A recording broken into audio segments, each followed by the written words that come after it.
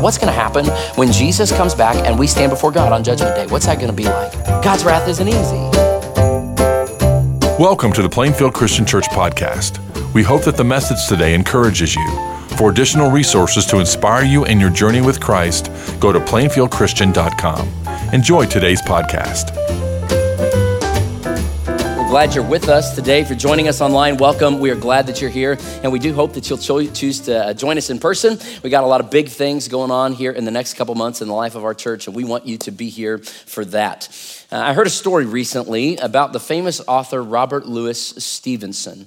And when he was a young boy one time, his nanny came into the room to put him to bed one evening, and she found young Robert just staring out the window into the night. And she tried to get his attention several times, but still nothing. He just remained fixed on this window. She said, "Robert, what in the world are you looking at?"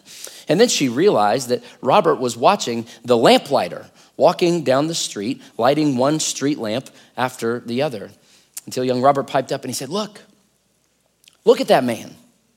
He's punching holes in the darkness. And that's what we do together, church. This is our mission. We punch holes in the darkness. We follow this guy named Jesus who came down, the Son of God, and he said that he is the light of the world. And not only that, but he says that as we follow him, we are the light of the world too. Now, we're going to get to the sermon here in a few minutes, but for just a couple moments, can we just have a family chat first?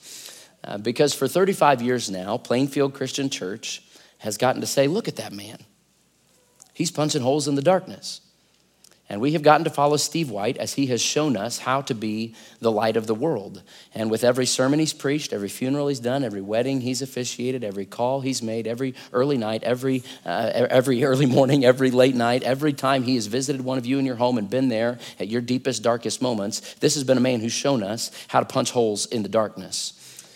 Steve's final sermon here is going to be January the 9th. That's just a few weeks away. And can I encourage you between now and then, please be here. Please watch this man. Listen to him, learn from him. He is setting us an example that we want to follow. And so be here to learn from him, but also be here to honor him because we have an incredible opportunity coming up to express our gratitude to he and Diana for how they have led and served this congregation. A few years ago, there was a study done of Christian leadership in the Bible, and they found roughly 1,000 examples of leaders in the Bible. And we don't know all their stories, but there's a fair amount of them that we get to know enough of their life story to be able to judge how they finished. And this story found that shockingly, 70% of the leaders we see in the Bible did not finish well. They either did something to forfeit their leadership, they slowed down, they stopped, they fell away. Only 30% of leaders in the Bible finished well. It's an incredible honor that we've been given as a church and a rare privilege to get to watch a man finish well, to not lose a step as he's getting older. So would you just join me these next few weeks as we get to speak the words of God to Steve and Diana as the body of Christ, and we get to say to them, well done, good and faithful servants. Now, one of my favorite examples in scripture of finishing well is a story of this guy named Caleb from the Old Testament. You might remember Caleb. Moses, when the people of God are getting close to the promised land, Moses sent 12 spies into the promised land to say, hey, God said we can take this land, but what do you guys think it's going to take to do it? And so these 12 spies go out there, but Joshua and Caleb are the only two spies who came back and said, yeah, those people are all bigger than us, but I'm pretty sure with God's help, we can take that land. And I love it because as Caleb's story continues, you see, he never loses that fighting spirit. And it wasn't until 45 years later after that the people of God actually do get to cross into the promised land. And when they do, by that point, Joshua is the one leading the people. And there's this moment where they're kind of divvying up the land. And Joshua is saying, hey, you guys conquer that section. You guys conquer that section to all these young men, all these mighty warriors. And Caleb, this old man, comes up to Joshua and he says, hey, I'm every bit as strong and vigorous and ready for the fight as I was all those years ago when God sent you and me here to spy on this land. And I love this. Caleb says, give me the hill country. This is an 85-year-old man. And he says, give me the hill country. And with God's help, I'll take it. Now, listen, Steve's not 85 yet. He's close. He's not quite there. But I'm thankful that even now he has led us as a church and he said, let's go take the hill country. And he has continued to punch holes in the darkness. He's finishing well. And so we want to honor them, but we also want to recognize that the work here is not done. And what God has started here 192 years ago, he's been faithful to continue through Steve and Diana, and he will be faithful to continue long after you and I are gone, many generations from now. We're going to keep punching holes in the darkness. We're going to keep taking the hill country. I'm in a graduate school program right now, and in our last class, I got to sit under the teaching of one of my personal heroes, a man named Tim Keller. And Tim Keller talked about something that I think a lot of us have been feeling lately. That on the one hand, even though things don't look all that great around us, we know the church is not going away. The church is going to be just fine. Jesus said the gates of hell are not going to prevail against his church.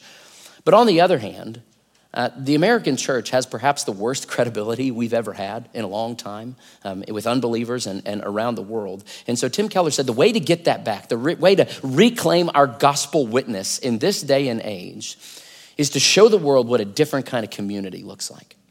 A different kind of people, a city on a hill, shining light in the darkness kind of people that have this compelling unity where people who don't get along out there get along in here.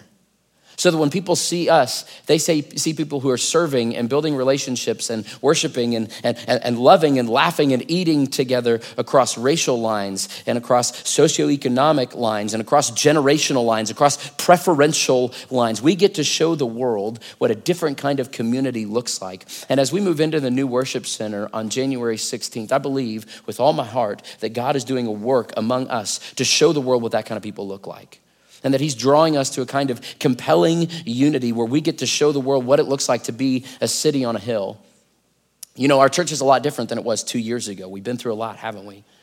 And one of the things we've noticed as we've watched people, how they've handled all the turmoil that's gone on. We've seen some people who've handled it really well and their faith has remained strong and others who have faltered. And one of the things we've noticed that for the people who've done well, there's two key factors to them. Number one, they were plugged into deep community.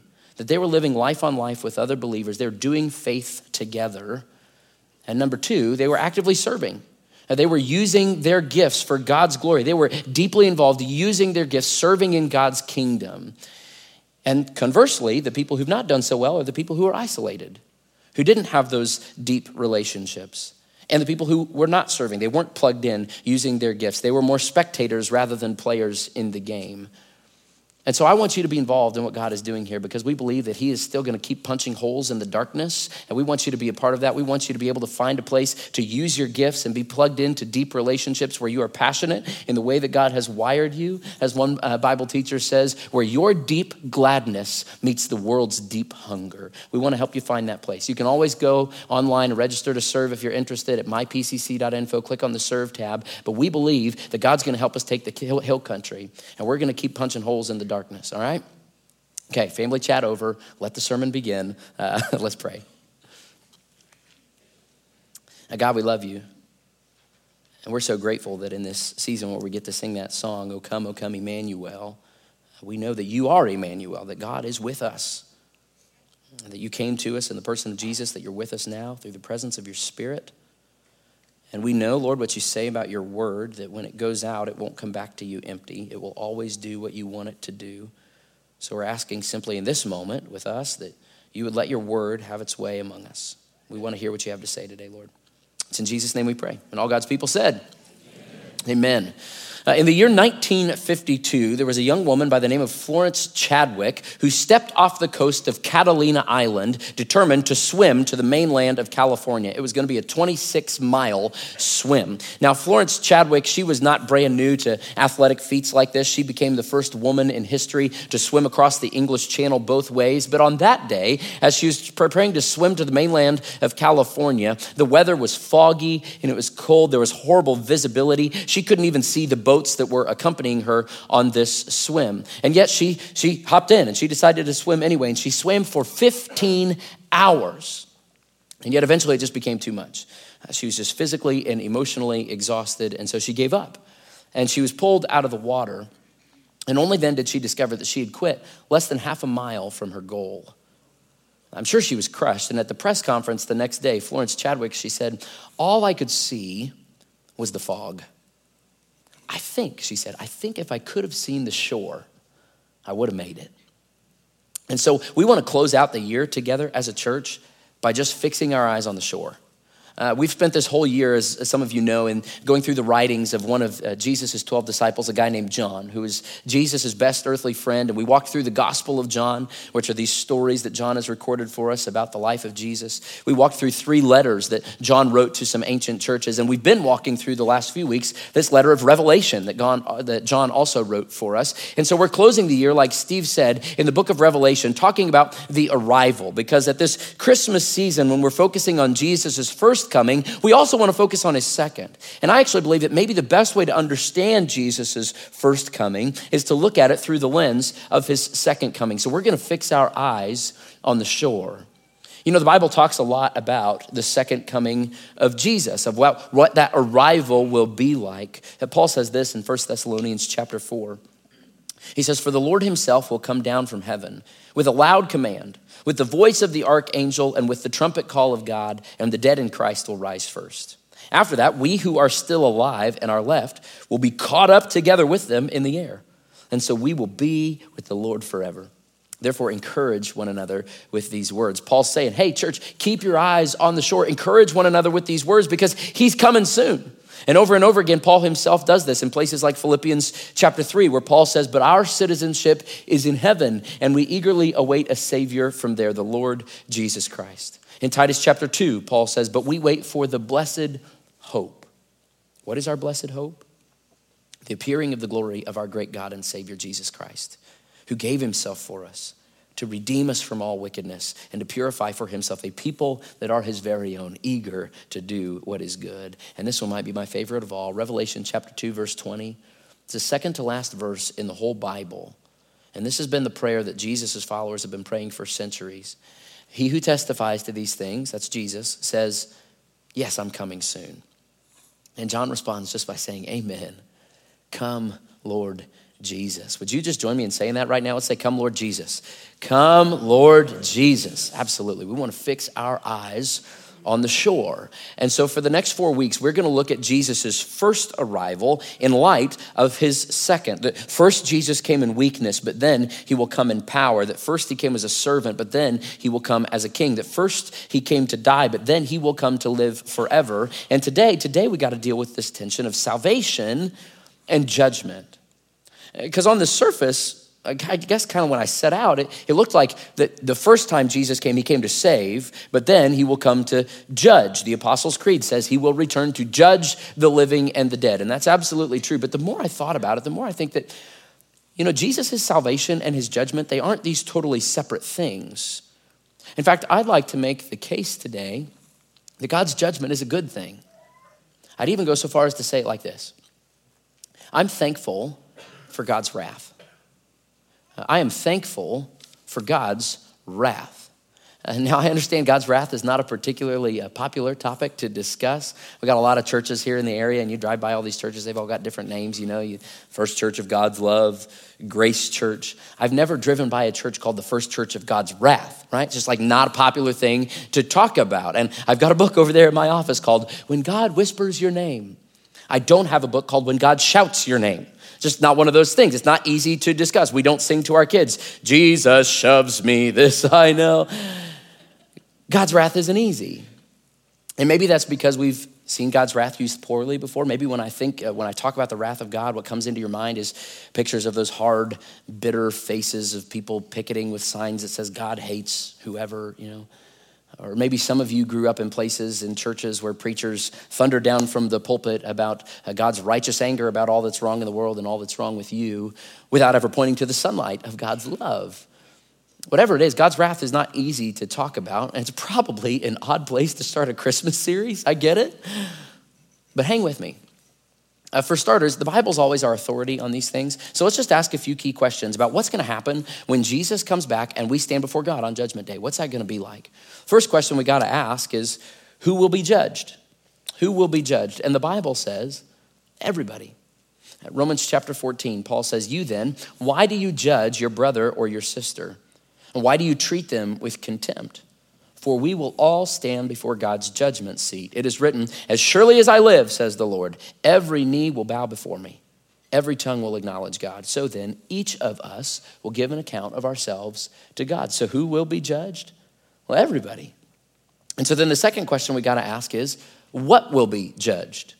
Take a look at 2 Corinthians chapter 5. Paul says, for we must all appear before the judgment seat of Christ, so that each of us may receive what is due us for the things done while in the body, whether good or bad. So what's going to be judged? Everything we've ever done, good or bad, in open or in secret. Everything we've ever done is going to be judged. Now, maybe you're thinking at this point, wait, why are Christians going to be judged?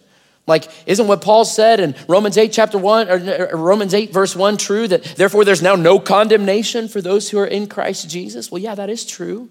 If you're in Christ, if your name is written in the book of life, you're not going to be condemned, but we will still face judgment, even as Christians. So why? Well, the Bible gives us two reasons. And the first reason is this: we will be judged to reveal God's grace. To reveal God's grace. Now, some of you are old enough to remember the Watergate scandal, right? That's like prehistoric. I was not around back then, back in the dark ages, right? But some of you remember the Watergate scandal and how, as a part of that whole thing, it came to light that Richard Nixon had installed this secret recording equipment in the Oval Office to record all the conversations that happened in there. And he installed this equipment to try to protect himself. And yet, ironically, it was those recordings that were then going to be turned against him and used in court to convict him of criminal activity. It was the smoking gun tape, some of you might remember. But when those tapes were turned into court, all of a sudden, it turned out that there was this one critical 18.5-minute long section of tape that was missing, totally gone. Turns out Nixon's secretary had erased the tape. And listen, on the day when I stand before the judge of all the earth, and it comes time for my tape to be played, let me tell you, there is a mountain of evidence against me. But lo and behold, where is it? Colossians chapter 2 says, he forgave us all our sins, having canceled the charge of our legal indebtedness, which stood against us and condemned us. He has taken it away, nailing it to the cross. Jesus has erased my tape. Come on, church. We can get a little loud here. Y'all need to attend the Congolese service on Sunday afternoons. You can learn a thing or two, all right? Let me say that again. Jesus has erased your tape. Yeah. That's the first reason we're going to be judged, because God's going to reveal his grace, that Jesus Christ, through his death and resurrection, and you're surrendered to him, he has erased your tape. Second reason we're going to face judgment is this: to grant our rewards.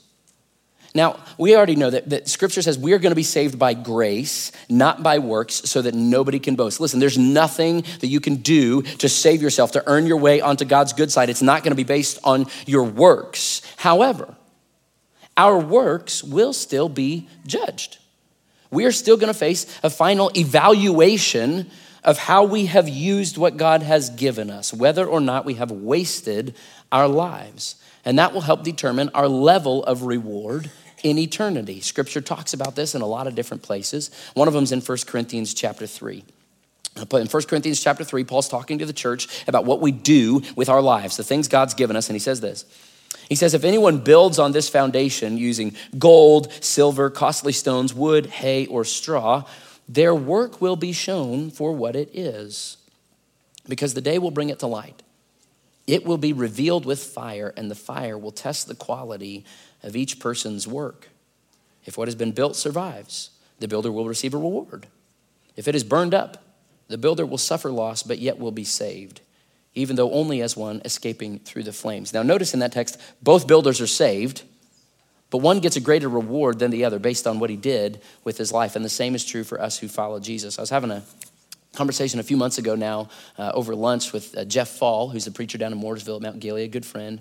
And he referenced this text. He said, we all know that everything we do, our works, it's all going to be judged by fire. He said, and it feels like during this COVID season as a church that we've gotten a foretaste of that judgment, and that God has kind of burned away all the chaff and the hay and the straw, all our vision statements and programs and great ideas, and we've gotten down to the molten core of what was actually there, what our discipleship, what our faith really was, and that it wasn't quite as much as we hoped it was. It's convicting, isn't it? We know we're going to face a judgment someday. And so the next logical question is, when that day comes, when all this happens, what are we going to think? Are we going to be embarrassed? Are we going to think we got ripped off? That God kind of shortchanged us? Are we going to be sad? No.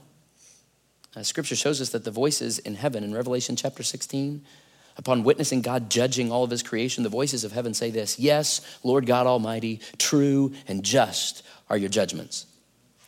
I don't know exactly what's going to happen on that day, but I do know that every single one of us is going to look at God and what he's done, and we're going to say, yes, Lord, you made the right decision. So then this brings us to our last and most painful question. What happens to the condemned? What about those who did not follow Jesus in this life, whose names are not written in the book of life?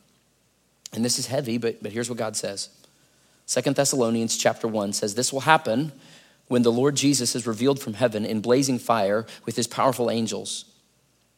He will punish those who do not know God and do not obey the gospel of our Lord Jesus.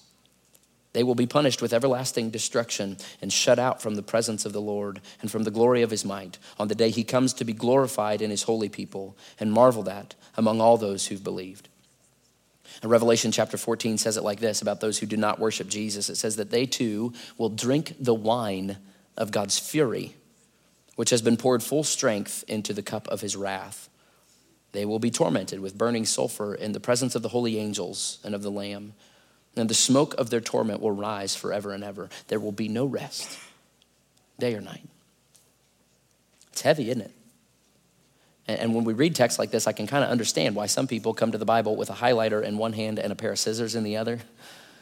They come with the highlighter for the verses they like about peace in the storm and God being with you and how much he loves you and answering prayer. And they like to highlight those verses, but they've got the scissors for those other verses to take out the pieces about judgment and wrath and holiness and obedience, because sometimes they're uncomfortable. But listen, we are committed to preaching the whole counsel of God, which means that because God talks about this, we got to talk about this. But why Christmas, right? Seems like a weird time. And here's why. Because I believe that we will not be sufficiently grateful for our Savior until we understand what he has saved us from.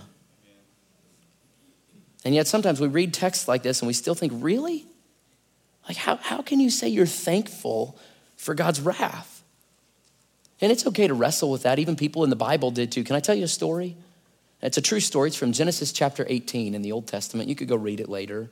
But it's a story of this man named Abraham, and he had a really special relationship with God. And so Abraham lives near this town called Sodom. And Sodom is a wicked, horrible, awful town, did despicable things. And so God says, hey, listen, Abraham, you need to see how my justice works, because the sins of Sodom are so great that I'm going to judge that town. And the idea of God judging this town, it makes Abraham really uncomfortable. And so he asks God this poignant question that we're asking today. He asks God this question in Genesis 18:25. He says, will not the judge of all the earth do right? Will not the judge of all the earth do right? I mean, God really is, surely not everybody in Sodom is all that bad, right? And so Abraham actually enters really boldly into this conversation with God in prayer, just like we can, and he even begins a negotiation with God. Abraham says, well God, what if you find 50 righteous people in that city? Would you still destroy it then? Like, God, is your judgment actually right? Is your wrath really fair? And God says, okay, if I find 50 righteous people in this city, I'll spare the whole city from destruction. And so Abraham boldly continues this conversation with God. He says, well, what about for 45? What if you find 45 righteous people? Will you still do it? And God says, if I find 45 righteous people, I'll spare the whole city of Sodom. And boldly, the negotiation kind of continues. Abraham asks, well, what about 30? What about 20? What about 10? And God says, yeah, for 30, for 20, even for 10 righteous people, I won't destroy them. But then all of a sudden right there, the conversation just stops, because we find out there weren't even 10 righteous people in the whole town. And so the place is destroyed. And yet we're left wondering, will the judge of all the earth do right? Like, what if that conversation had continued? What about for 5 righteous people? What about 1?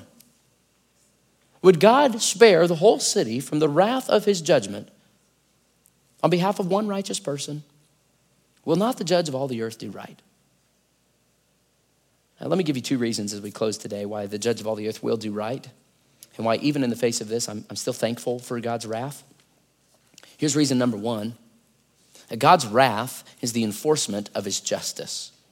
God's wrath is the enforcement of his justice. God has hardwired into the human psyche this impulse toward right and wrong. You'll find it out. Go this week and go steal a little kid's toy. What will they say to you? They'll say, that's not fair. Martin Luther King Jr. said it like this. He said, the moral arc of the universe is long, but it bends toward justice.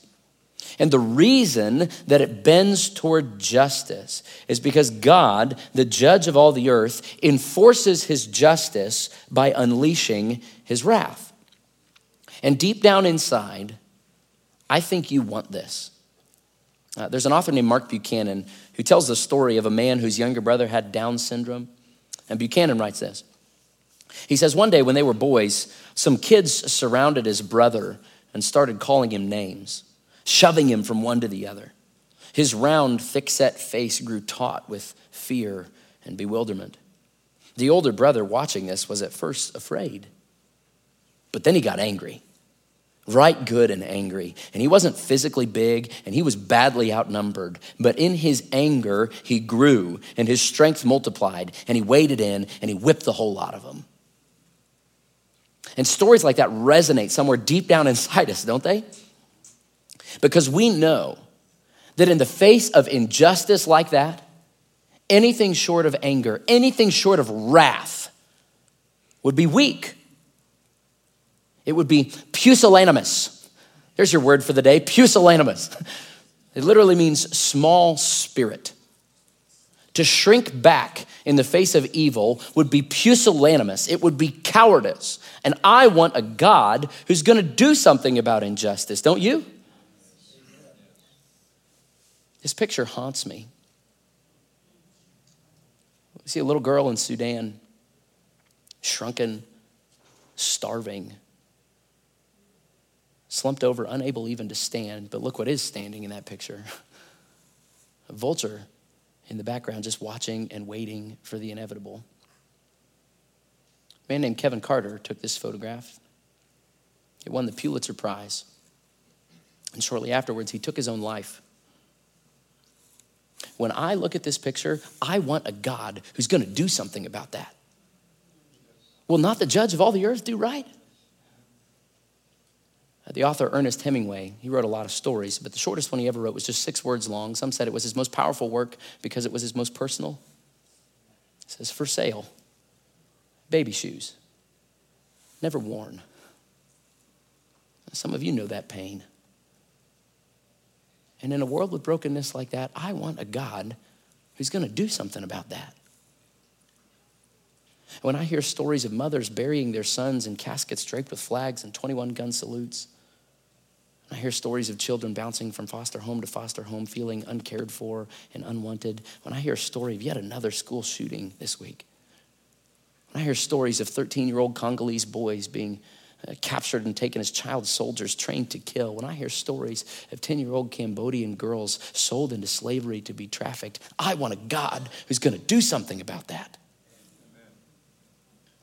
C.S. Lewis says that anger is the fluid love bleeds when you cut it.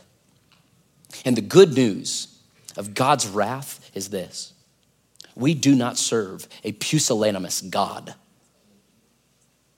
We do not serve a God who shrugs in the face of evil.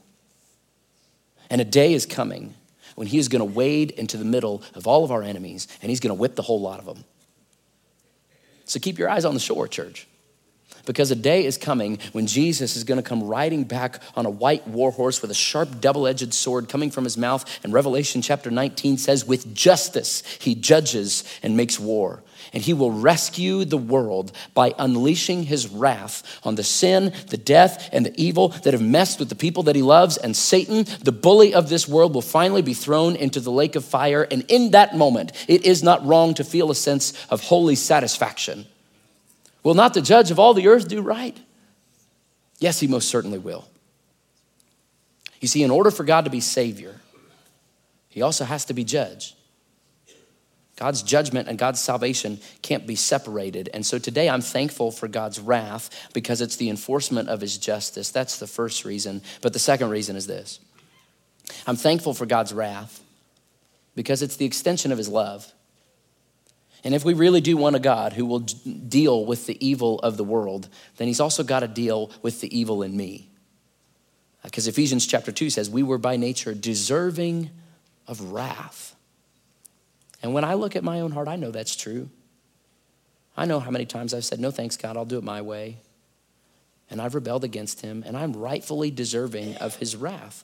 So how is the judge of all the earth going to do right with me?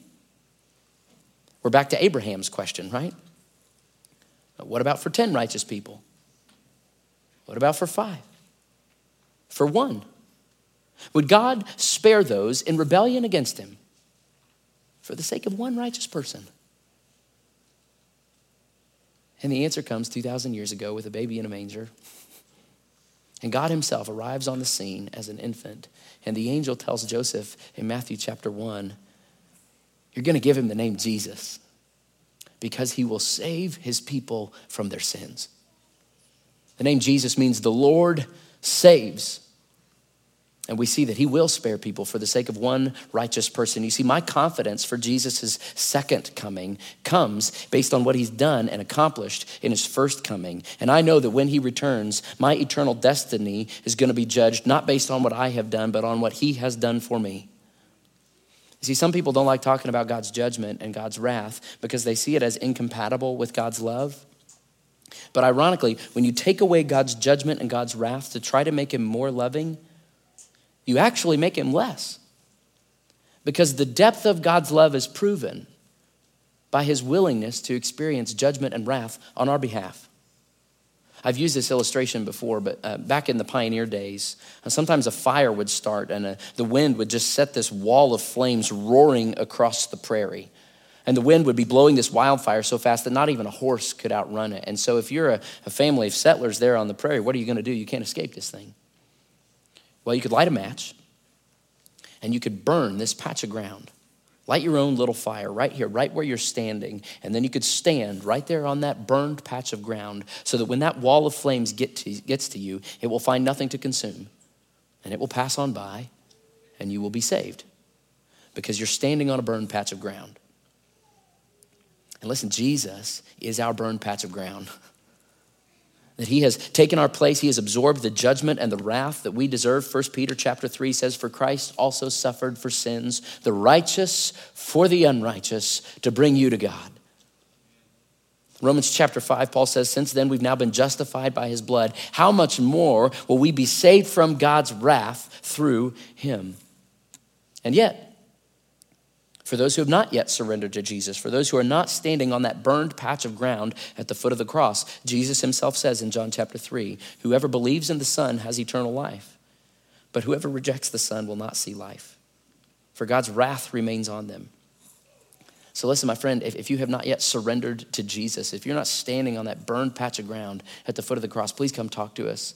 Don't put it off because yes, God is the righteous judge of all the earth and he will do right, but he will also shower you with his grace and his love because of his Son who's absorbed his wrath on your behalf. So if you've not surrendered to him, please do. You can go to the mypcc.info, tap on the baptism tab. You can come talk to one of us anytime. Jesus has already done all that is necessary so that when that day comes, you and I can be confident in his second coming because of what he did in his first. Let's pray.